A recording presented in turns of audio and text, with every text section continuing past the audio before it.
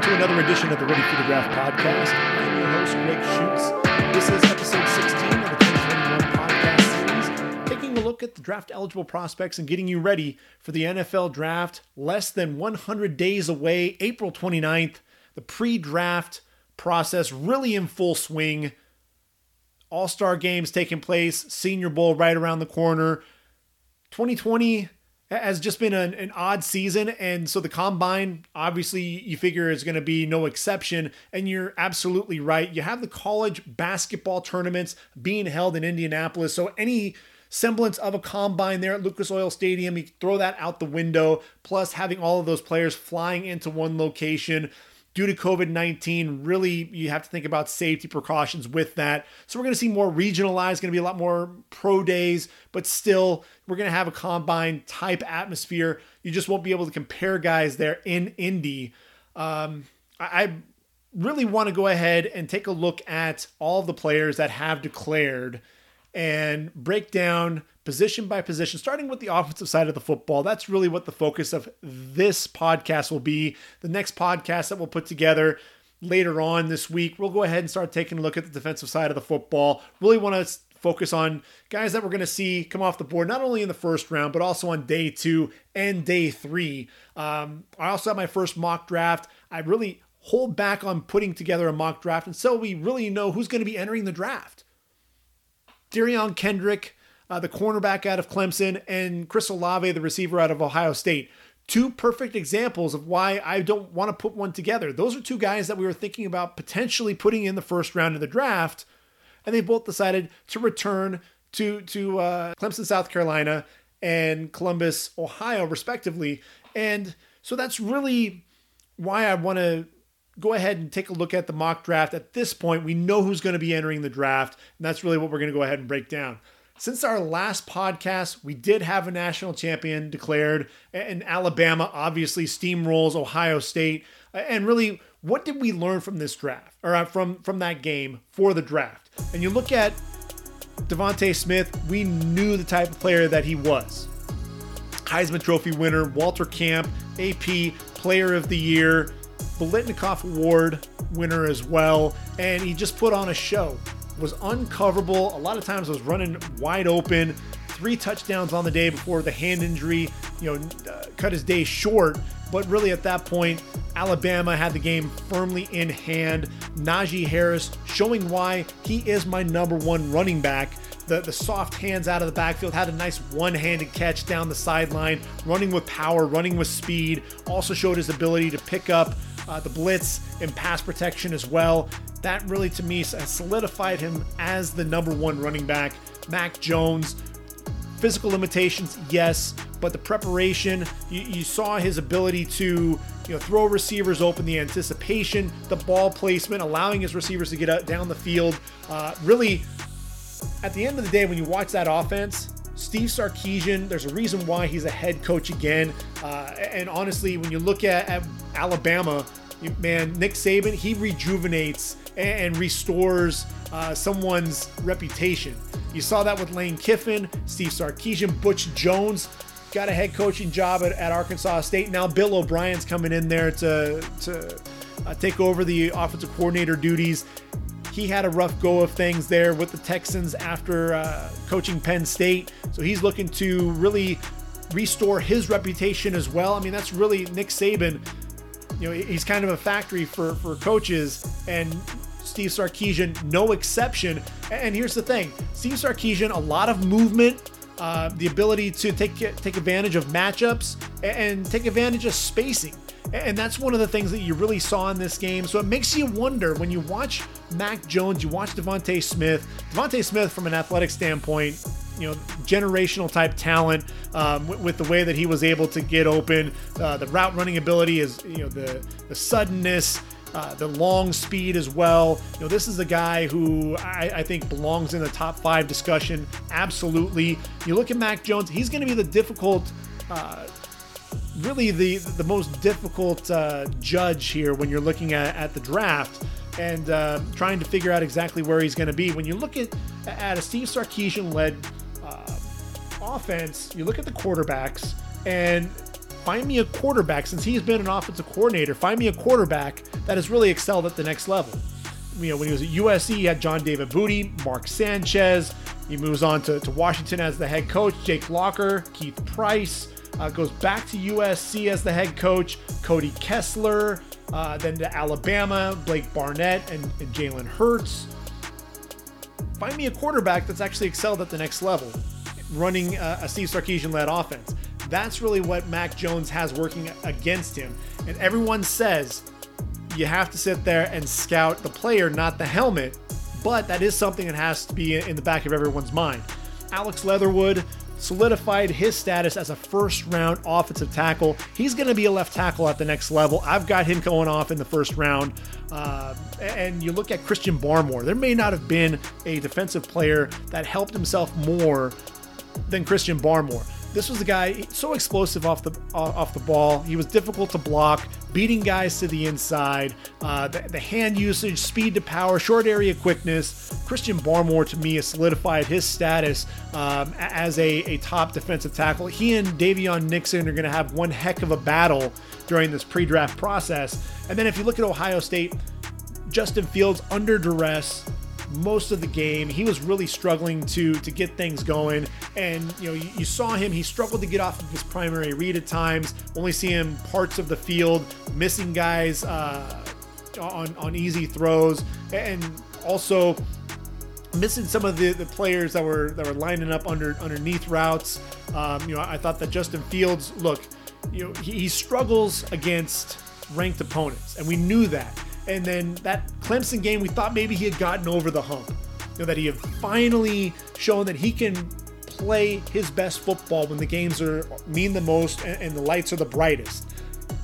But it looks like, all right, maybe he was just gearing up for that Clemson game. There was that added motivation, and they showed it. That was his motivation and his driving force the entire season. And then he goes up against Alabama and really, really struggled. So, that's the thing that, Justin Fields, you have to ask yourself, is this going to be a guy from a decision-making standpoint that's going to be the top 2 or 3 quarterback? I think he'll end up falling to the number 4 quarterback in this draft. I think, Trey Sermon, we didn't get to see what he could do. Obviously, goes down to an injury in the first series of the game for the Buckeyes, but that power, the speed, Trey Sermon really put that on display, especially that 300-yard performance to really propel the Buckeyes into the college football playoff. I think the linebackers, Pete Werner and Justin Hilliard and Baron Browning, all solidified their status as mid-round athletic linebackers who can not only make a roster, but be starters and be players in the league for a long time. And if there's anyone for Ohio State who really saw his draft stock take a huge hit, that was Shaun Wade. Shaun Wade, I think has been beaten up quite a bit in the draft community because, he just continues to struggle on the outside. He really looks more like he should either be playing inside or potentially even at the safety position. And I'll tell you what, there was one shot where Devontae Smith is able to get behind him and gets vertical. And Shaun Wade, you worry about the long speed because he looked like he was jogging compared to Devontae Smith getting up to full speed. So you really worry about that. Then there was another play where Devontae Smith comes in motion and you're watching Shaun Wade try to keep up with him. And he did not look like he was moving at full speed in comparison to Devontae Smith. And ultimately Devontae Smith gets to the edge and is able to score a touchdown. It was right there in the goal line. And as Devontae Smith comes in motion, you've got to have a sense of urgency. You just didn't see that out of Shaun Wade. I think he solidified his stock as a day 2 pick. And I just don't see any way that he can recover from that. So transitioning now, we're going to go ahead and take a look at my first mock draft. And obviously, when you look at the mock drafts, you know who's going to be number 1 overall. Jacksonville Jaguars have their new head coach, Urban Meyer. He gets his quarterback, gets Trevor Lawrence out of Clemson. We're going to break him down further in the podcast to come. But I think it's safe to say Trevor Lawrence, number 1 overall pick. We can go ahead and just mark that in pen. And then the draft really starts with that number 2 overall pick. And the Jets, it's going to be an interesting, go of things here for the New York Jets. You had Adam Gase, unceremoniously fired. Robert Saleh comes in, the energetic, passionate defensive coordinator of the 49ers, comes in as the head coach. Joe Douglas gets his guy. And really, what's going to happen here? We know that the Jets could potentially be on the market for a quarterback. Deshaun Watson wants out of Houston and has said that he wants to go play for Robert Saleh. Will that happen? Will they get a deal done? That remains to be seen as to whether or not, do the Jets trade this pick, or do they potentially trade Sam Darnold for Deshaun Watson? Are there some picks exchanged? Don't really know what would happen there in that situation, but Deshaun Watson's not the only quarterback who wants out. Matthew Stafford also wants out.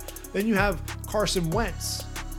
Now that Doug Peterson is gone, does Carson Wentz still want out of Philly, or does he decide that he wants to come back now? That's another situation. And then you have a lot of other quarterback, starved franchises. The 49ers, they're non-committal with Jimmy G. What's going to happen there? Drew Brees, is he retiring there in New Orleans? Do you really think Taysom Hill is the answer long-term for the Saints? Probably not. You look at the Steelers, Big Ben. The last time we saw him in a Steeler uniform, he was sitting on the bench. He was being consoled by his teammates, tears streaming down his face. Is that the end? Do we know if Big Ben, if that was the end for him, or is he going to come back for at least one more year? Look, he's the last of that draft class. Eli Manning, retired, and now Phillip Rivers has called it a career as well. So Indianapolis, they're looking for a quarterback. Who's that quarterback going to be? We don't know. Could it potentially be Matthew Stafford? So I think Pittsburgh, I think Big Ben comes back for one more year. I think when he sits down and talks with the franchise, you look at a lot of the question marks here at the quarterback position. I think to solidify things for Pittsburgh, give him a quarterback for one more season before he decides to call it a career. And Pittsburgh can be on the market for a quarterback in next year's draft. So a lot of things that are up in the air. The Jets could potentially use that pick, trade it for Deshaun Watson, or trade it for another team that's looking to trade up and get one of the top 4 quarterbacks in this draft. A lot of moving pieces. There's some other teams that are behind the Jets that are going to be looking for quarterbacks as well. And I think at the end of the day, the Jets have to ultimately consider if Sam Darnold's going to be the guy.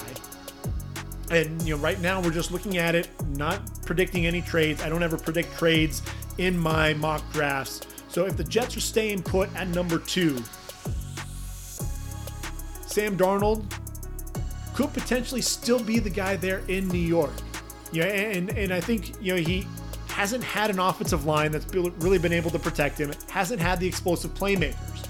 Could this pick be Devontae Smith, Jamar Chase? Absolutely. But here's the thing. You got to protect your quarterback. Look at what happened with Drew Brees.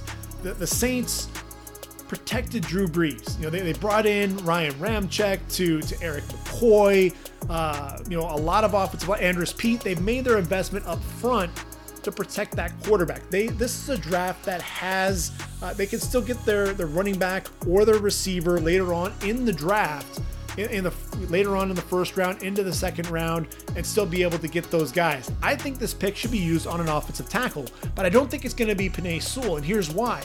You already have Mekhi Becton, who's your left tackle. And George Fant could potentially be your right tackle. Maybe not.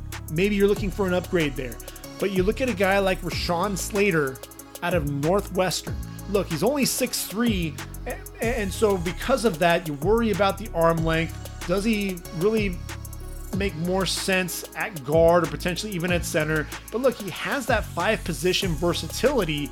And really, at the end of the day, if you haven't seen his game against Chase Young, put on that game film. It is absolutely outstanding. The level of play that you see from him, and a guy who just really dominated, for lack of a better term, dominated Chase Young. But yes, he is 6'3", 314 pounds. So there is some concern. But if Mekhi Becton's going to be your left tackle, I think you can absolutely move Rashawn Slater to right tackle and then still have that versatility. If George Fant's going to be your right tackle, you can kick him inside to guard. We already see, with Quentin Nelson, what it means to have a Pro Bowl caliber guard. And Quentin Nelson was drafted number 6 overall, so there's no stretch. And the fact that he has that five position versatility, you know what? At the end of the day, Rashawn Slater makes more sense to me than Penei Sewell at number 2 overall for the Jets. So then we move on to number 3 in the Dolphins, and Tua Tagovailoa is going to get his guy, the receiver that he threw the football to, true freshman against UGA. That's right, Devontae Smith going to the Dolphins. And I think what they need to do is they need to get some explosive playmakers there. This could potentially be where Penei Sewell goes, because then you can take either keep Austin Jackson at left tackle, move Penei Sewell to the right side, or flip-flop him, but you can get your bookend tackles and protect Tua Tagovailoa, really address that line up front. But the ability to get a guy, look, a Heisman Trophy winner, what he's done this year, how could you not project him to go in the top 5? And with the Dolphins needing that explosive playmaker, this could also be Ja'Marr Chase, absolutely. But I'm going to go ahead and go Devontae Smith here, at least for now. Moving on to number 4, the Falcons. Arthur Smith is now your head coach. And Arthur Blank has kind of been non-committal there with Matt Ryan at quarterback, even Julio Jones at the receiver position. It sounds like they're going to be in the middle of a rebuild. Matt Ryan under contract for another couple of seasons, but I would not be surprised if this pick is used on a quarterback. And I think, with Arthur Smith getting his guy, and that's really the big thing. You look at a lot of these quarterback gurus and these offensive coordinators that come in and they become head coaches. We saw that with Zach Taylor most recently with the Bengals, getting Joe Burrow number 1 overall.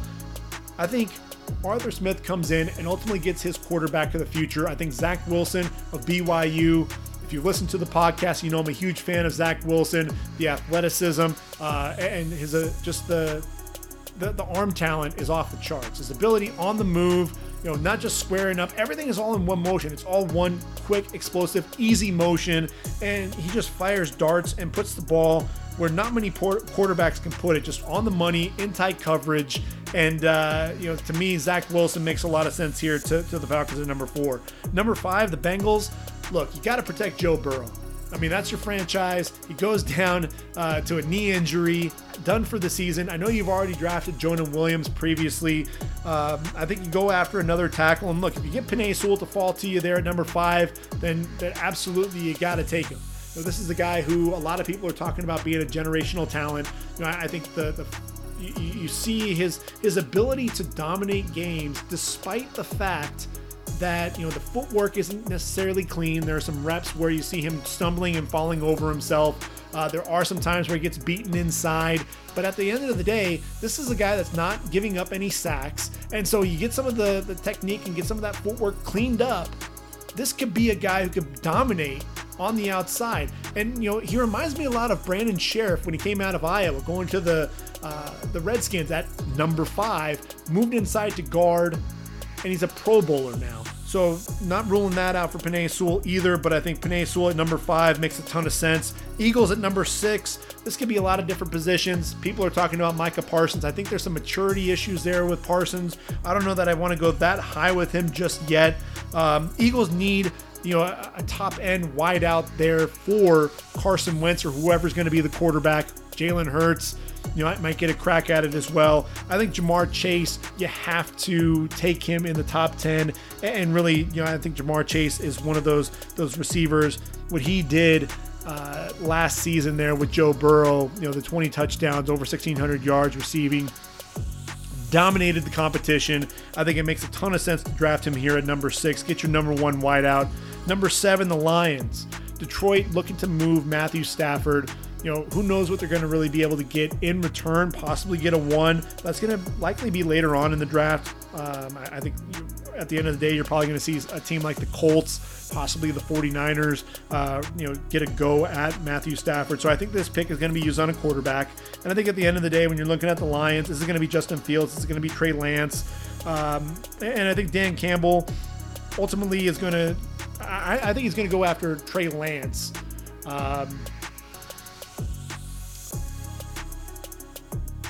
But here's the thing. I think really the big question mark is who are they going to bring in as that veteran quarterback? Because I think Trey Lance needs a couple of years of seasoning, at least 1 year before he actually is handed over the reins, if you really want him to succeed.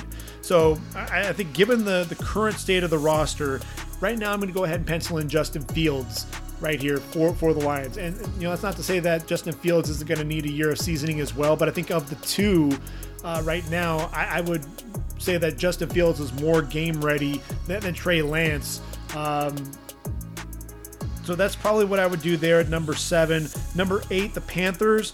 Look, if Fields is going number 7, then Lance is going to go number 8. You've got Teddy Bridgewater in there to kind of bridge the gap a little bit, no pun intended.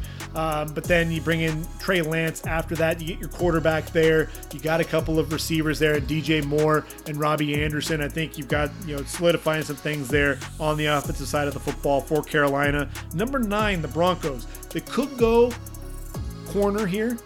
I think that's absolutely an option. You could go Patrick Surtain or possibly Caleb Farley, but I'm going to go with Micah Parsons. And here's why.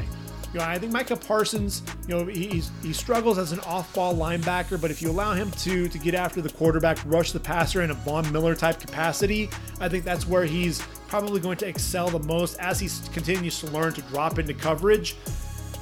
Bradley Chubb obviously occupying one side. Von Miller, really the question mark is what's his status going to be with the franchise? And ultimately, long term, if Von Miller is not in their plans, then I think this pick is going to be Micah Parsons. Number 10, the Cowboys. I think you have to shore up that secondary. Definitely in need of an upgrade, no doubt about it. I think Patrick Surtain makes a lot of sense here. Don't rule out Jeremiah Owusu-Koramoah here. I think Jalen Smith, a lot of people give him a hard time, especially with his playing coverage. But, the fact that he did sign that big contract, I don't think they're going to be able to get away from that. So I think at the end of the day, this will be Patrick Surtain. Number 11, the Giants. Honestly, I think you need to get a vertical threat there for Daniel Jones. This could be where Jalen Waddle comes off the board. But, you want to find a guy who's a bigger pass catcher. How about you go after Kyle Pitts, the tight end there for Florida? Not only was he the Mackey Award winner for the top tight end, but he was also a Biletnikoff Award finalist for the top wide receiver. Kyle Pitts is one of those matchup nightmares. Linebackers can't cover him because he's too fast and he's too big for the corners and the safeties. Just really dominated whoever it was that lined up against him. It didn't matter. Elite cornerbacks. This was a guy, you put the ball anywhere near him and he was coming down with the football. And so I think when you look at the Giants, you've got Evan Engram, who's kind of struggled a little bit with his hands, but still a guy who can get vertical, can be that weapon down the field. I think you're adding Kyle Pitts here, a guy that can play outside. You can line him up in the slot. He can be an inline tight end. Bring in Kyle Pitts. I mean, it's just like drafting another receiver, but there's an added dimension to his game. I think it makes a lot of sense. Gives them another wrinkle there to their offense. Number 12, the 49ers. Look, they've got a ton of corners that are free agents. So I think they're not going to be able to sign them all. And so I think at the end of the day, Caleb Farley out of Virginia Tech, he sat out a season. I think you're really going to have to keep an eye on him, especially with some of his workouts. Make sure that he's, from a workout standpoint, that he's up to snuff. This is a guy that I think has just oozed potential, and that's really what you're getting with Caleb Farley is potential as much as anything else. But I'm a huge fan of Caleb Farley. I think he goes off the board, number 12 to the Niners. Number 13, the Chargers. They could go a couple of different directions here. Melvin Ingram, what's going to happen there? I think you could potentially go with an edge rusher, whether it's Gregory Rousseau, the redshirt freshman phenom from a season ago there with the U. Potentially Azeez Ojulari, the outstanding rush outside linebacker there for Georgia. But I'm going to go a different direction. I think they need to shore up that offensive line. You've got your quarterback in Justin Herbert. You've already seen what's happened to Joe Burrow. You don't want that to happen to your investment. You've got Brian Bulaga, who should be playing right tackle anyway. Bring in Christian Darrisaw out of Virginia Tech. You got a couple of Hokies going back to back. But I think Darrisaw, about as polished as a guy you're going to find in pass protection. Very smooth with his kick slide. Does a great job as well with those counter moves back to the inside. I'm a huge fan of his, which means that at number 14, the Vikings look to shore up that pass rush. They got to go Gregory Rousseau. Whoever it's going to be, if Rousseau's off the board, potentially Jalen Phillips or Kwity Paye, but in this situation, I think Gregory Rousseau is going to be their guy. Patriots need to get a vertical threat for whoever's going to be playing quarterback. I think Jalen Waddle makes a ton of sense there. A lot of comparisons drawn to Tyreek Hill, 5'10", 185 pounds, about the same measurables. He's going to run sub 4.4 as well. Cardinals, look, they need to address that corner position. Patrick Peterson, is starting to get up there in age as well. I think J.C. Horn out of South Carolina, look, he's one of my favorite corners in this draft. I think the number 3 corner, Cardinals getting a steal, I think, at number 16 with that pick. Raiders need to address that linebacking core. They also need to address that defensive front. So I wouldn't be surprised if this pick is Christian Barmore, but I'm going to go ahead and go with the Butkus Award winner, Jeremiah Owusu-Koramoah. Feels a lot like a Mike Mayock type guy, very versatile, the guy that can play linebacker, could be that rover, play safety. Here's the thing, he's not like Isaiah Simmons. He always had that designated position, and he did it, excelled. Whatever he did, whatever you needed, if you needed him to rush the quarterback, if you needed him to drop into coverage. This is a guy who's very instinctive, and yes, he is 6'2", 215 pounds, a little bit undersized, but he's that new wave linebacker for the NFL, and I think Mike Mayock wants to get ahead of things, get a linebacker like that, on his roster. The Dolphins with their second pick in round number 1. Like I said, this could be an offensive tackle, could be Alex Leatherwood, but I think at the end of the day, you're looking at that running back group. Really a running back by committee. Myles Gaskin, I think, is your number 1 right now. I think you got to go Najee Harris. They're going to get to see him. That coaching staff is going to get to see him at the Senior Bowl. So I think Najee Harris makes a ton of sense here. Redskins at number 19. They need an offensive tackle. I think they desperately do. And, Cornelius Lucas playing the left side right now. Alex Leatherwood, pencil him in right there. The Bears need a wideout. I know we really don't know who's going to be playing quarterback there. The Bears, should have mentioned them earlier. They're in a situation there. Nick Foles need to bring in another quarterback to compete with him, because he's clearly not the long-term answer. Allen Robinson, likely not going to be in Chicago. I'll take Rashad Bateman out of Minnesota. I think this is a guy doesn't necessarily have that vertical speed, but he reminds me a lot of Allen Robinson with the size and the physicality and his ability to get open with his route running ability. Indianapolis, look, they need to address that offensive line. Left tackle Anthony Costanzo's called it a career. Samuel Cosmi out of Texas reminds you a lot of Costanzo. Cosmi 6'7", 310, the junior, makes a ton of sense there. Titans, they could go for an edge rusher. Could be Azeez Ojulari. I think this is where Christian Barmore comes off the board. The Jets sitting at number 23. I think if you go offensive tackle, whatever the case may be, I think they can still go running back here with the 23rd overall pick. They need to address the running back position and get younger there at the position as well. I think Travis Etienne makes a ton of sense. Get that explosive playmaker there for Sam Darnold or whoever's going to be playing quarterback. 24, the Steelers. I think when you look at them, they need to address that right tackle position, possibly also the interior of that line. Elijah Vera Tucker out of USC. Look, he was the offensive lineman of the year for USC, and he had Austin Jackson, who was the 18th overall pick in last year's draft, lined up next to him. Moved out to left tackle, had put on a really good show there for the Trojans. Really graded out well. Did struggle at times with some speed. May actually be at his best on the right side or at guard, but I think it makes a ton of sense for him to come off the board in round number 1. I think this is probably the right value for him. Number 25, the Jags.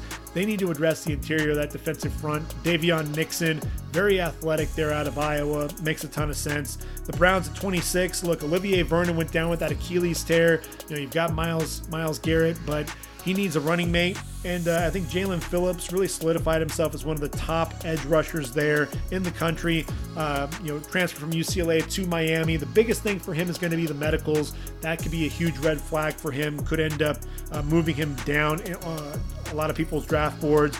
If the Browns can get him here at 26, that could potentially be a steal because he was very versatile, showed speed, showed power, excellent hand usage as well. At 27, the Ravens, if they can get Azeez Ojulari here, that would be a huge steal. Yes, they bring in Yannick Ngakoue, but they still need to put pressure on the quarterback. Azeez Ojulari makes a ton of sense. At 28, the Saints, they need a linebacker. How about the Nagurski winner, Zaven Collins?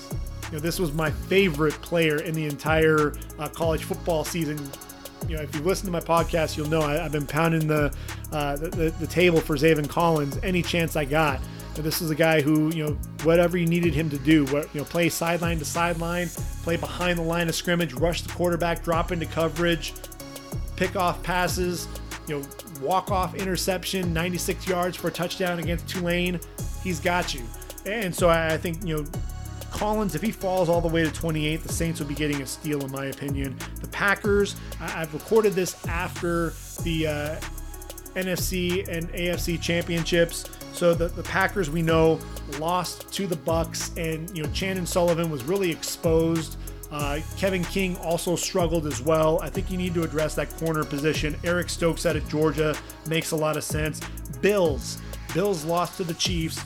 I think the interior of that offensive line struggled. Wyatt Davis out of Ohio State would be a nice upgrade there.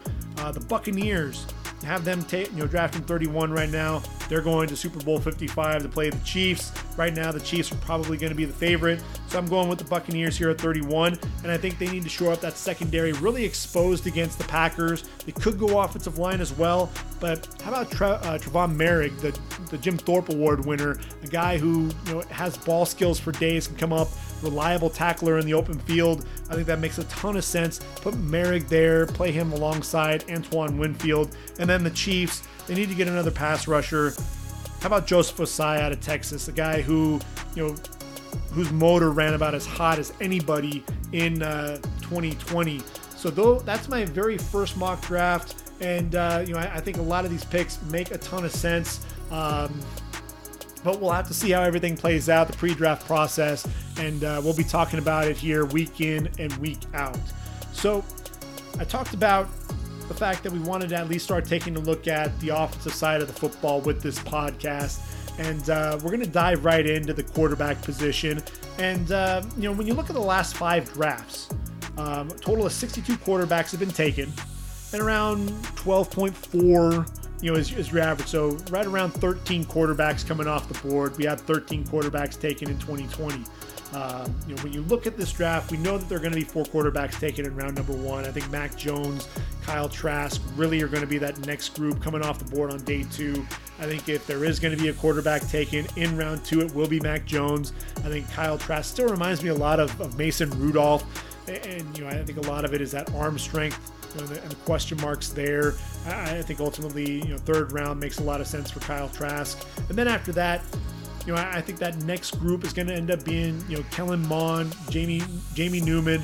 Kellen Mond, he has that arm talent, and you see the explosiveness, but questionable decision making at times, inconsistency. Jamie Newman transferred from Wake Forest to Georgia, then decided he was going to sit out. He needs some development to his game as well. Some questionable decision making at times there with Jamie Newman. I mean, if you look at his stats there for the Demon Deacons, 35 touchdowns, 16 interceptions, including 11 in 2019. Really needed to cut down on things. I would have loved to have seen him actually play out a season there in Athens. But that being said, I think he'll come off the board in round number 4. In round 5, traditionally, you're looking at 1 to 2 quarterbacks taken in round 5. I think Davis Mills is going to be your guy there out of Stanford. Decided to declare for the draft. We've seen a few guys on the offensive side of the football for Stanford entering the draft. And with Davis Mills, you're going to get a guy who Is probably about as pure a passer as you're going to find in the draft. Ended up taking over the quarterback position as a junior, steps in, for KJ Costello, and then steps in as a senior, takes over the role, and at 65.4% career passer, and 18 touchdowns, just 8 interceptions, 6'4", 225 pounds, still a bit green, and so I think he'll come off the board round 5-ish. Reminds me a little bit of Jacob Eason in that way. Round 6 and 7, you're looking at probably about 4 to 5 quarterbacks taken in this area. So, I look at a guy like Peyton Ramsey out of Northwestern. Makes a lot of sense as a guy that's going to be coming off the board at some point. The guy, all he did was put Indiana and Tom Allen in a nice position there for Michael Penix to take the reins in 2020 and really lead Indiana to that next step in that upper echelon for the Big 10. And what does he do at Northwestern? Ends up captaining this team to a Big 10 championship berth. And, look, he's a career 65% completion percentage, 54 touchdowns, but 31 interceptions. Needs to cut down on the mistakes. That's one of the things that you really worry about. The arm strength is okay. It's good, but not great. But he can drive the ball outside the numbers to the wide side of the field when he needs to. It's just consistency is a huge issue for him. Very athletic, though. 6'2", 220 pounds. I think he could end up being a 6th-round quarterback and a guy that's going to end up making a roster. You have Shane Buechele out of SMU, another guy that's going to be in that spread-type offense, but a guy who has an excellent arm. He's just 6'1", 207, but over 11,000 yards, and in his 2 seasons there at SMU, 57 touchdowns, just 16 interceptions. Son of a former baseball player, Steve Buechele. You look at Felipe Franks out of Arkansas, 6'6", 228. Had the injury there at Florida. Kyle Trask came in, and ultimately he had to transfer to Arkansas to see any playing time. But at Arkansas, he completed over 68% of his passes, 7 touchdowns, just 4 interceptions, shows off some athleticism as well for a guy his size. I think he'd be worthy of a late round pick. Same goes for, I think Ian Book, Sam Ehlinger. I think we're going to see them drafted probably late on day 3, 7th round picks. I think Sam Ehlinger ultimately is going to be a Taysom Hill type player. I don't really see him being a quarterback at the next level. Ian Book, limited physically, limited in terms of his height, but a guy that is just a gamer, is going to go out there. His team, Notre Dame, was never out of it because of his improvisational skills. Reminds me a little bit of Chase Daniel in that way, the stature and just that gamer and that baller mentality. So, I think that can make some sense there. And rounds things out there at that quarterback position. The running backs. So here's what's interesting about the running backs. In the last 5 drafts, we've had 115 running backs taken. Last year, we only had 16 running backs taken. That was the fewest since 2010, the draft where we saw C.J. Spiller, Ryan Matthews, Jahvid Best, Toby Gerhart. But I look at this year's draft, and I think there are a lot of running backs that I would really be interested in taking. I think what you're going to see is round 1, we know Najee Harris, Travis Etienne are my guys. Round 2, traditionally you're going to see right around 3 running backs taken. We've had as few as 1 in 2016 and 2019 and as many as 5 last season. I think Javonte Williams, Michael Carter of UNC, and then Trey Sermon out of Ohio State. Those are going to be your three guys that, to me, are locks to come off the board in round 2.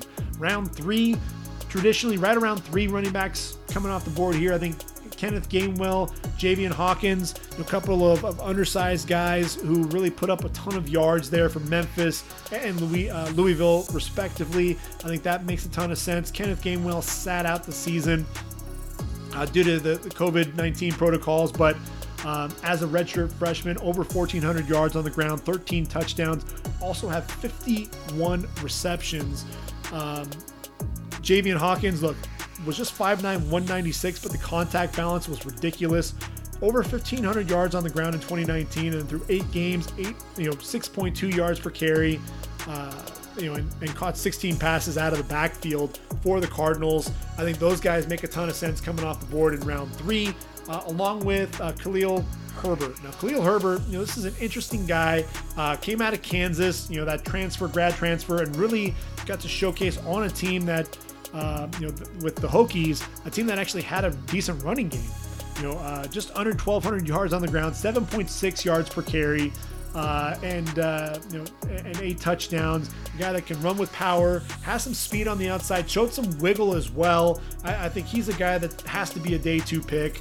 And then when you get into a day 3, there's still going to be a lot of running backs. Kylan Hill was a 1,000-yard rusher under Joe Moorhead, and then transitions to Mike Leach and showed off the hands. And that was one of the things that was so impressive. Played in just 3 games with 23 receptions in just 3 games. 67 in his career. I would have loved to have seen what Kylan Hill could have done had he stayed healthy. Just how many receptions he would have had, really showcasing the hands. And I think, he had that injury, but he's somebody to me makes sense coming off the board in round 4. Jarrett Patterson, a guy who I think is quicker than he is fast. You see the jump cut ability, but a guy that's not going to be a burner. 5'9", 195, the junior. 3 straight 1,000-yard seasons there for Buffalo. Just under 1,800 yards in 2019 with 19 touchdowns. In this season, in just 6 games, 1,072 yards, 7.6 yards per carry, 19 touchdowns. Dude was an absolute beast on the ground. 8 touchdowns on the day there, and 400-yard game. This is a guy who's going to be a workhorse for you. 4th round feels about right for him. How about Demetric Felton out of UCLA? The senior here, I think it makes a ton of sense. The converted receiver, a guy that reminds me a lot of Nyheim Hines. 99 receptions and 233 carries. A guy that to me is explosive, a guy that, the contact balance for a guy his size is ridiculous. Makes a ton of sense there. Antonio Gibson's another guy, another receiver, running back combo that comes to mind. Chuba Hubbard and Ramondre Stevenson there out of the Big 12, Oklahoma State and Oklahoma respectively. Chuba Hubbard to me, he's a very fast individual, a guy that can get vertical. But when we look at Oklahoma State, that offense, really the running back is kind of interchangeable. Justice Hill, Chuba Hubbard, L.D. Brown, Desmond Jackson. Didn't matter who you put in at the running back position, they all excelled. And I think what Chuba Hubbard struggled with this year was that offensive line wasn't creating holes, at least at the beginning of the season. And so he struggled quite a bit, trying to really create for himself. Round 4 makes more sense to me for him. I think, early on, there was hype around him potentially being a 1st rounder. I don't see that happening. Ramondre Stevenson, he's not just an H-back, folks. This is a guy, he's 6 foot, 246 pounds, and has footwork, for a guy that's half his size. A guy that, look, when Oklahoma's offense, when he came back, that offense, completely different complexion. He makes a ton of sense there coming off the board in round 4 to me because of that potential to be a difference maker for an NFL franchise. You look at it, 5th round, traditionally about 3 running backs taken. We had, only 1 come off the board in round 5 last season, but we've had as many as 6 in 2016. I look at Elijah Mitchell out of Louisiana. This is a guy that can run the ball between the tackles, can bounce it to the outside, decent hands as well. Jamar Jefferson, a guy that I think up until that Oregon game this year, there were a lot of question marks. Is this going to be a guy that can really take the top off of a defense? A lot of people were underwhelmed. And then you watch that game and he's splitting defenses and running away from guys. And that was really his coming out party. And so I think he took advantage of that, decided to declare for the draft. And I think round 5, I think that's where he has to come off the board. Deion Jackson, a guy that nobody's really talking about, but has had a really nice career there for Duke.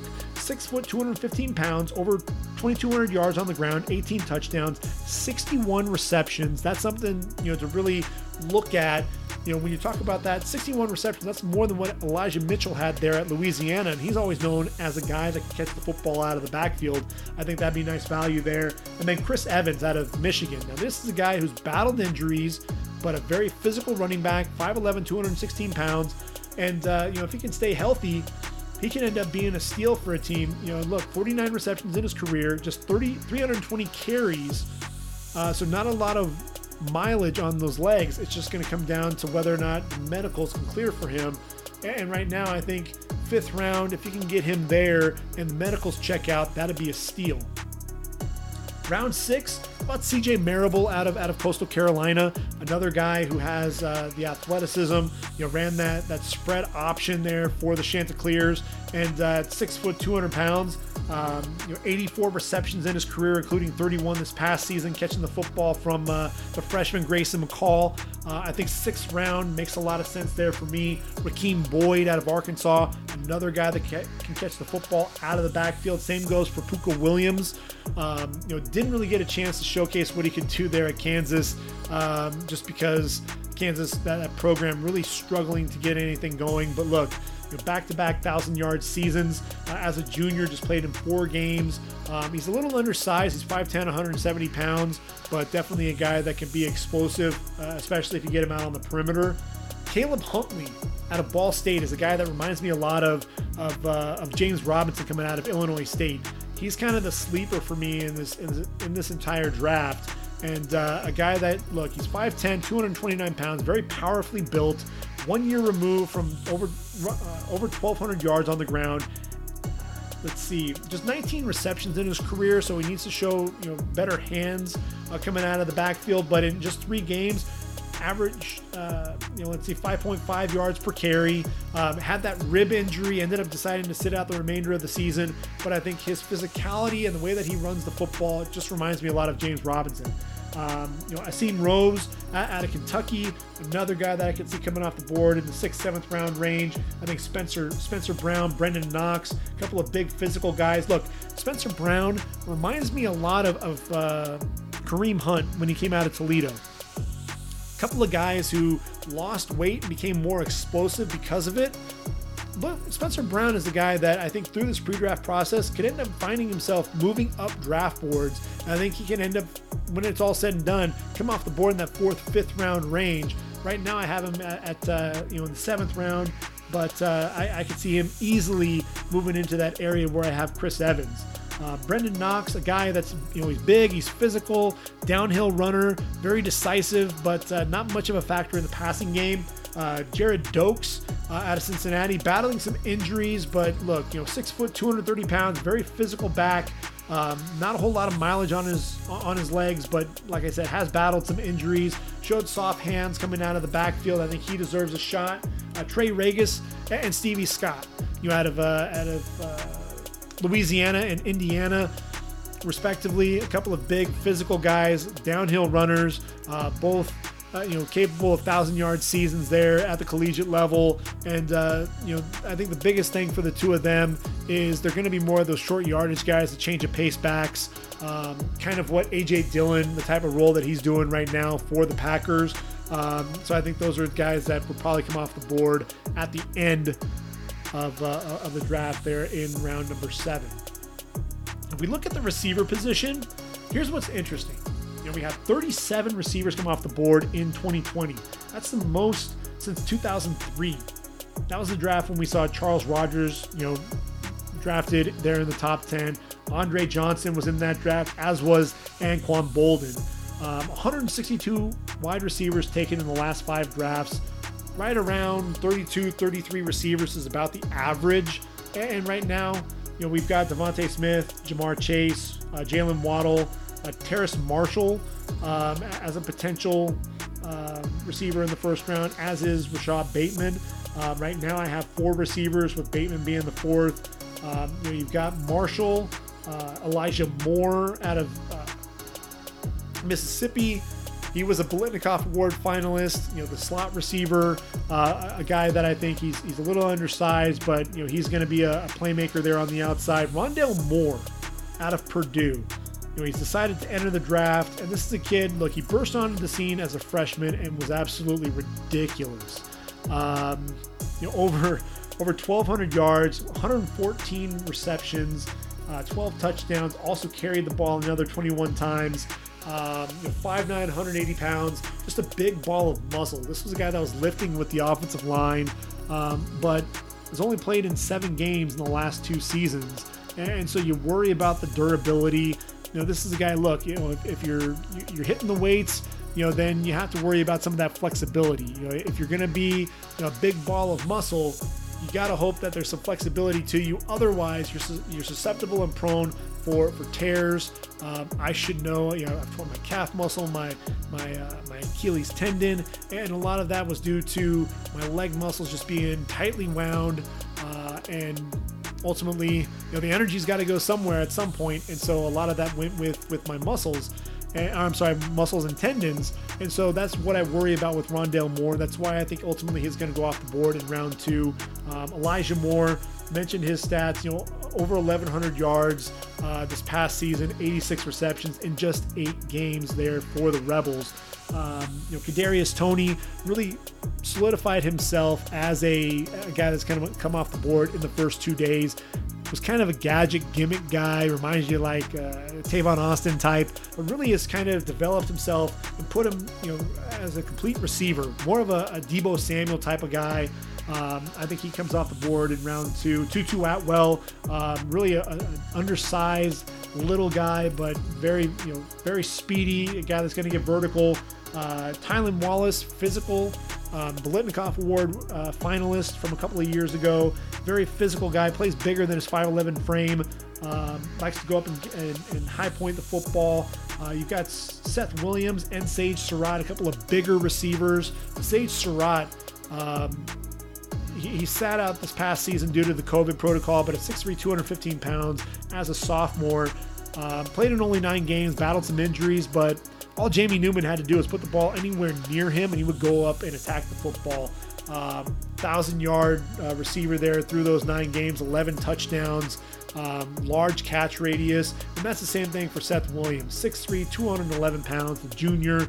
17 touchdowns in his career.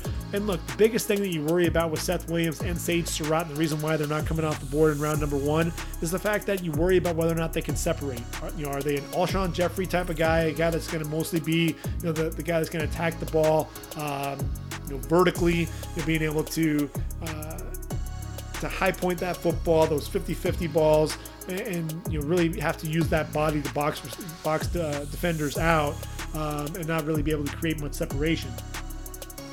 When you look at round number 3, on average about 4 receivers coming off the board in round 3 in the last 5 drafts. Trevon Grimes, big receiver there for Florida. Mari Rogers, I love this guy, out of Clemson. He was 5'10", 210 pounds. A physical guy, contact balance is ridiculous, and a guy that I think is going to live in the slot there, a guy that's going to be fearless going over the middle. Dwayne Eskridge out of Western Michigan. This is a guy that's really interesting to me, a guy that's going to really tear the combine up wherever he's going to be running, a guy that can get vertical and hurry. Explosive speed, that's really going to be the biggest thing that you're going to see out of him. And so I think because of that, I think he ends up coming off the board in that round 3 range. And then Nico Collins, big physical receiver there from Michigan. Jonathan Adams, was a guy that at Arkansas State, really with COVID, people were able to really watch this guy. He was more on a national stage there for Arkansas State, 6'3", 220 pounds. He took full advantage of it. And look, 79 receptions, over 1,100 yards, 12 touchdowns on the year. Showed off, an amazing catch radius, big, physical, the yards after catch, just throwing guys around. I think 4th round makes a lot of sense. Reminds me a little bit of Hakeem Butler. Amir Smith-Marset out of Iowa, another vertical threat. We saw what he could do against USC in that Holiday Bowl. Austin Watkins, this is the guy for South Florida that I don't think a lot of people are talking about, but you should be. I think South Florida, because they didn't have not South Florida, but UAB. UAB look, they're a group of 5 team. Not a lot of people talked about Spencer Brown either, but I think these two guys could end up being difference makers at the next level. Look, he's 6'3", 210 pounds, a year removed from a 1,000-yard season, played in just 7 games for the Blazers this year. But look, he's big, large catch radius, has some vertical speed as well. I think it makes a lot of sense for him to come off the board in round 4. Same thing with Simi Fehoko. Not a guy that, Stanford not known for their vertical passing game, but this guy was their vertical threat, a guy that could, end up running a legit 4.40, and for a guy who is his size, he's a big dude, and when you're talking about a guy like that running in that 4.4 range, 6'4", 227 pounds, you're going to take notice. Round 5, I think that's where you're going to see some of your slot guys come off the board. Whop Philyor out of Indiana, Cade Johnson out of South Dakota State. A couple of guys, very sure-handed receivers. Look, Whop Philyor had 18 receptions in the bowl game. Cade Johnson also a threat in the return game. Dax Milne, man, he was the favorite target this season for Zach Wilson coming out of BYU. The juniors decided to enter the draft. Shi Smith, another slot receiver. This was a guy who, look, he seemed like he was there for South Carolina for the better part of a decade. De'Ami Brown, another guy that can get vertical there for Sam Howell at UNC. And then how about, to round things out, Warren Jackson out of Colorado State. Can't forget the big physical receiver there for the Rams. Opted out of the season due to COVID. But look, he has tremendous length, catch radius for days, and at 6'6", 215 pounds, over 1,100 yards there for the Rams in an offense that, look, they weren't high powered, but when you think about the Rams, you think about Preston Williams, and you think about Olabisi Johnson. Warren Jackson deserves to be in that conversation, and I think Warren Jackson may end up getting drafted a little bit higher because of that pedigree there for Colorado State and developing some of their receivers. Round number 6, I think that's ultimately where Cornell Powell is going to go. I just don't see him being the prospect that Amari Rodgers is. Jalen Darden is an interesting cat there for North Texas. This is a guy, he scored more touchdowns than anybody with 19, sat out the bowl game. Otherwise, he could have really taken that to the next level. Ultimately was surpassed by Devontae Smith, but definitely an explosive playmaker there. Very undersized, as is Otis Anderson, but very explosive, can make you miss in the open field there out of UCF. And then how about Anthony Schwartz out of Auburn? And you've got a track guy out there. He struggled with some production, but speed kills. And so I think in that 6th, 7th round range, it makes a lot of sense there. DeMonte Coxie out of Memphis was the go-to guy there for Brady White. Des Fitzpatrick, a bigger receiver there. He was a nice compliment for Tutu Atwell. Marquez Stevenson, speedster there for Houston, a guy that was known to get vertical. Daz Newsome, was a playmaker there for UNC. And then Marlon Williams, a reliable target there for UCF. Those are guys that I can envision coming off the board there in that 7th round range. Right now, and if you were to add those guys up, if you're looking at a total receivers, that would be 37. So ultimately, we'd be duplicating the total number of drafted receivers in 2020 if each of those guys that I named comes off the board in the 2020 draft. So it's going to be interesting to see how that plays out. Transitioning to the tight ends, 68 tight ends drafted in the last 5 years. You're looking between 13 and 14 tight ends taken.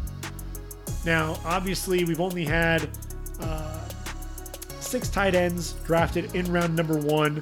I think Kyle Pitts is a foregone conclusion. We know he's coming off the board in round 1. Will there be another tight end coming with him? Pat Freiermuth is the only guy that I can see potentially coming off the board. But look, Rob Gronkowski, he was a 2nd round pick coming out of Arizona. I think Baby Gronk is going to be a 2nd rounder as well, as will be Brevin Jordan. I think Brevin Jordan is a guy, 6'3", 245 pounds. The yards after catch really jumps off the game film. The biggest thing for me is going to be that 40 time. when you're talking about a guy that's undersized at the tight end position, you got to be able to run like Evan Engram to come off the board in the first couple of days. Otherwise, you end up being a guy like Hunter Bryant. He ran in the 4.7s and really fell off draft boards. Round 3, Hunter Long was a reliable go-to target there at BC for Phil Dracovic. And so I think Hunter Long makes a lot of sense in round 3, 6'5", 253, the junior, 89 catches in his career for over 1,297 yards, 9 touchdowns. Tommy Tremble, just caught 35 passes in his 2 seasons there at Notre Dame, but he's 6'4", 248, tremendous blocker, and I think the upside there at the receiving position, he's going to be, George Kittle didn't catch a ton of passes there for Iowa and went on to do great things, obviously, for the 49ers. I'm not saying Tommy Tremble's going to be the next George Kittle, but I think the athleticism there's just some untapped potential that we haven't seen. I think we may yet to have seen the best from Tommy Tremble. Noah Gray, Kenny Yeboah, Matt Bushman, I think are the 3 tight ends that we can potentially see come off the board in round number 4. Yeboah was at Temple for 4 years. Grad transfer, comes to Oxford and Ole Miss, and 27 catches, 524 yards, that's 19.4 yards per reception, 6 touchdowns. I really like Noah Gray as well, 6'4", 240, very athletic tight end. Ultimately the quarterback play, they struggled a little bit there throwing the football, but definitely an athletic tight end there. And then Matt Bushman. Matt Bushman battled injuries, and that was the thing. You look at BYU; they were so impressive with that offense. They had Isaac Rex, that redshirt freshman. They were missing their 6'5", 240-pound weapon, who had caught 125 passes, 1,700 yards, 9 touchdowns, and a guy that showed that he could stretch the middle of the field up the seam. And I think it makes a ton of sense to have him come off the board in round 4. Round 5, you're probably looking, and we've had, last year we didn't have any tight ends come off the board in round 5, but in 2017 we have 5. I'm looking at a guy like Tony Poljam out of Virginia, and look, with Tony, here's the situation here with him. A guy who was a converted quarterback there at Central Michigan for the Chippewas, ends up transferring to the Cavaliers for his final season. And look, caught 83 passes in 2 seasons there for Central Michigan and Virginia. And, this past season had 6 touchdowns, caught, 38 balls for 411 yards, had that nice athletic catch there in the back of the end zone. He's 6'7", 265. He's one of those developmental prospects that I think you could see him come off the board there. And then Quentin Morris out of Bowling Green. He's 6'4", 248. Another guy who's very athletic at the tight end position. As a sophomore and junior, had 97 catches for over 1,100 yards with 11 touchdowns. Very athletic guy. Struggles a little bit with his blocking, which is why he's not coming off the board any sooner. But I think it makes a lot of sense there. And then how about Kerry Angeline out of NC State? Ultimately showed up at USC, ends up transferring to NC State. He's 6'7", 250, another big target. Look, 27 catches, over 400 yards, 6 touchdowns, averaged 15.3 yards per reception. Needs to show me a little bit more as a blocker, but I like him as with his size and the athleticism. Round 7, Zach Davidson out of Central Missouri. If you haven't gotten to see this guy play, he's got receiver skills for a guy at the tight end position. Runs really well, runs away from guys in the open field. 6'7", tight end. A lot to like there. I think Josh Pedersen out of ULM, Louisiana Monroe. He's a guy that I really like, and haven't gotten to see his game film yet this year, but look, last season had 43 catches, 567 yards, 9 touchdowns, and a guy that he was one of those reliable targets. And what was a weapon whenever they needed a big play. That was who they were going to. 6'5", 235. I think he deserves a look there in round 7. And then Miller Forristall, look. If Miller Forristall had stayed healthy there at Alabama throughout his career, then I'd say that guaranteed this is a guy that's coming off the board, in that 4th round range. He's 6'4", 244, excellent blocker, showcased some hands this past season. But look, coming into this year, had only played in 14 games in 4 seasons before playing in 10 games this year, battled some injuries again. That's really what's going to potentially hold him back from getting drafted, are those medicals, but still a guy that I think deserves a shot at the next level. Now, when you transition to the offensive line up front, the offensive tackle position, this is one where, we've had some lean years at the offensive tackle position, had 21 come off the board in 2020, 92 in all in the last 5 seasons. So right around 18, 19, is about what's to be expected. We know with Sewell, Slater, Darrisaw, Cosme, and Alex Leatherwood coming off the board in round 1, you've got 5 there. That'd be the, the most. We had 6 in 2020, but that'd be the second most there since 2016. In round 2, I think Tevin Jenkins out of Oklahoma State, the big physical dude there for the Cowboys, makes a ton of sense coming off the board in round 2. Jalen Mayfield continues to get better there at right tackle there from Michigan. Some people have him coming off the board in round 1. I don't buy into that just yet. Dylan Radins out of North Dakota State has a potential to sneak into round 1. Technician, not overly athletic. I think that's why he falls to round 2. Liam Eichenberg, I can make a case for Liam Eichenberg being a 1st round pick. He's one of my favorite guys. I have him as the number 4 tight end. Number 4 offensive tackle behind Christian Darrisaw in my rankings, because he was just so consistent. Model of consistency, not the most explosive in terms of the running game, not as physical, but the knee bender, very easy with those hands, easy movements, shoots those hands inside, and once he gets his hands locked on you, it's over. But he could easily come off the board in round 3 because of some of those physical limitations as well. I think Spencer Brown out of Northern Iowa has the potential to be this year's Mekhi Becton. He's 6'9", 322, wants to maul you, throw you all over the field, much like Mekhi Becton did. Brady Christensen, another guy that I think was a model of consistency. That's why he was a first-team All-American on a lot of boards. 6'6", 300 pounds. The junior lacks some lower body strength, I think. I think that's where he was limited some in the running game, but definitely a guy that is passing game. You didn't have to worry about him giving up any rushers there on the left-hand side. I think Jackson Carman, Walker Little, and Tommy Doyle would be that next group of offensive tackles to come off the board in round 4. Robert Hainsey, physical dude. Dan Moore, the first of the Maroon Goons to come off the board there in round 5. I think that Alaric Jackson really has struggled.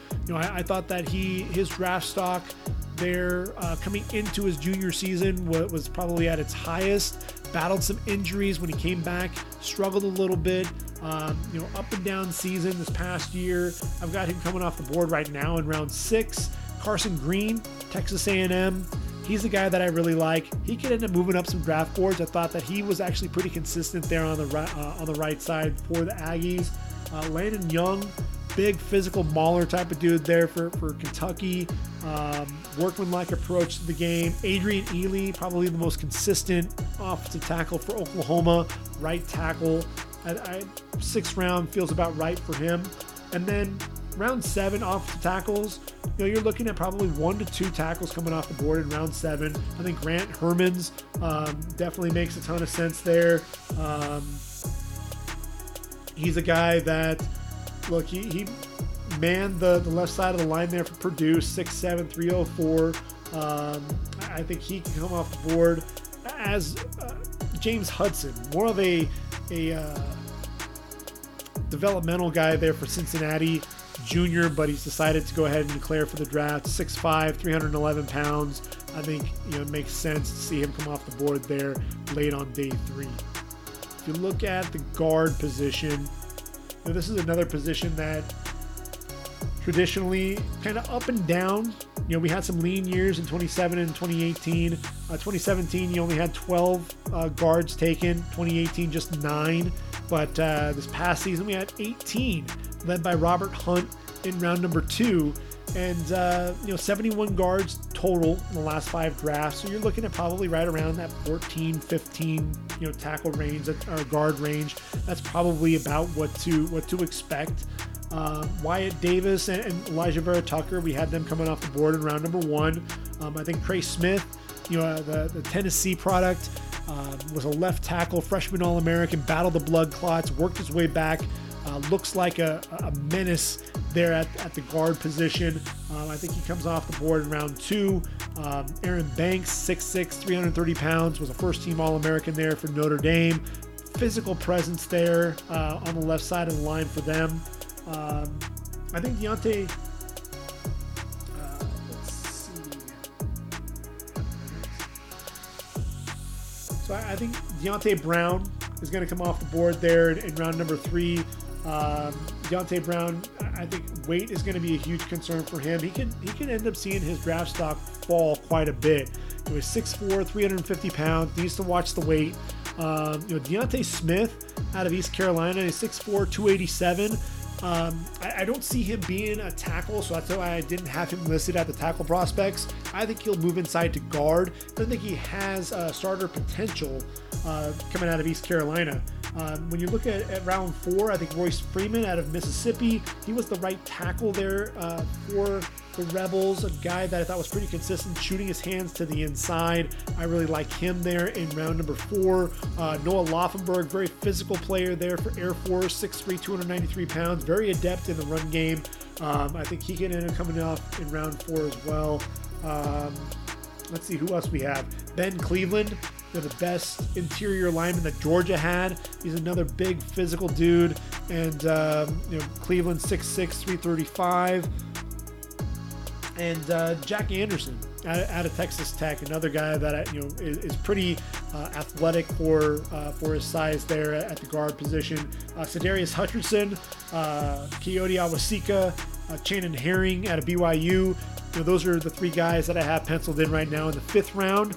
I think with Awosika there for Buffalo, was their left tackle, but I think he's more of a physical guy, physical presence, struggled with speed coming off the edge. I think you kick him into inside, has that starter potential as well.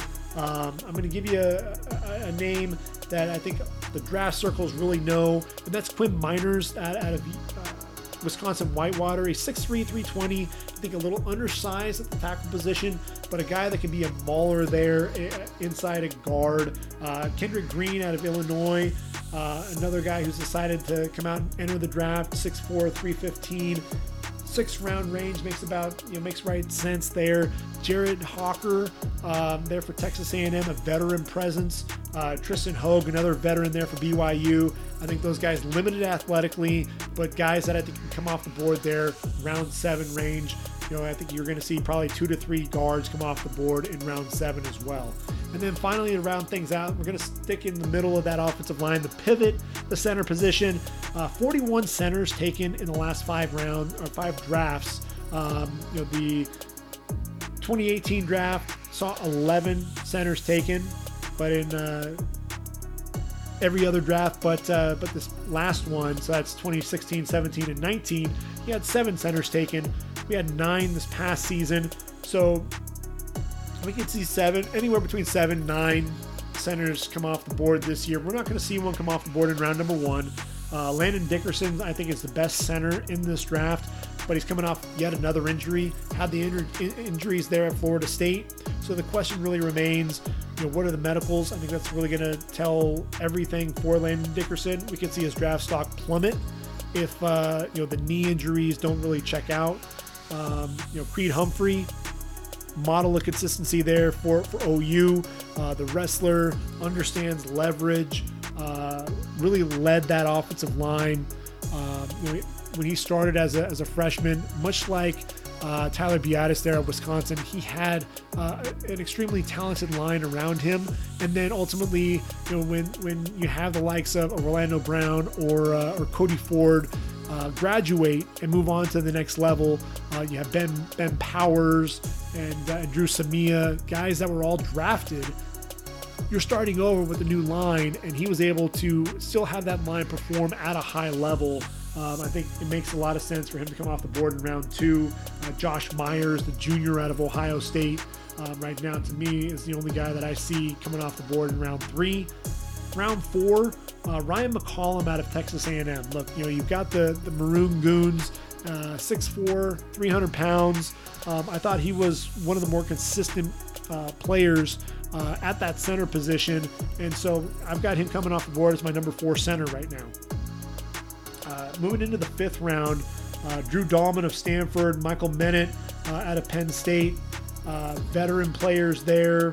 Dahlman only a junior, but I could see them coming off the board there. How about Drake Jackson? He's only 6'2". Jimmy Morrissey, the winner of the Burlsworth Trophy, coming off the board round number 6. And then round things out, you've got Trey Hill, the junior out of Georgia. They're at the center position, a guy that I think needs to watch his weight a little bit, but a guy that can play with some physicality. And just because he's drafted in round number 7 doesn't mean he won't make an NFL roster. I think he actually will. But again, he needs to keep that weight under control. So those are the guys that I anticipate coming off the board on the offensive side of the football as of right now. Taking a look at everybody that's draft eligible. That's not to say that things aren't going to change, and we're going to be taking a look at it as we go through the draft process. We want to make sure that we're getting the height measurements correct. We're going to have to make sure that what we're seeing, validating what we're seeing on the game film when we look at a lot of the drills and the 40 times and things like that.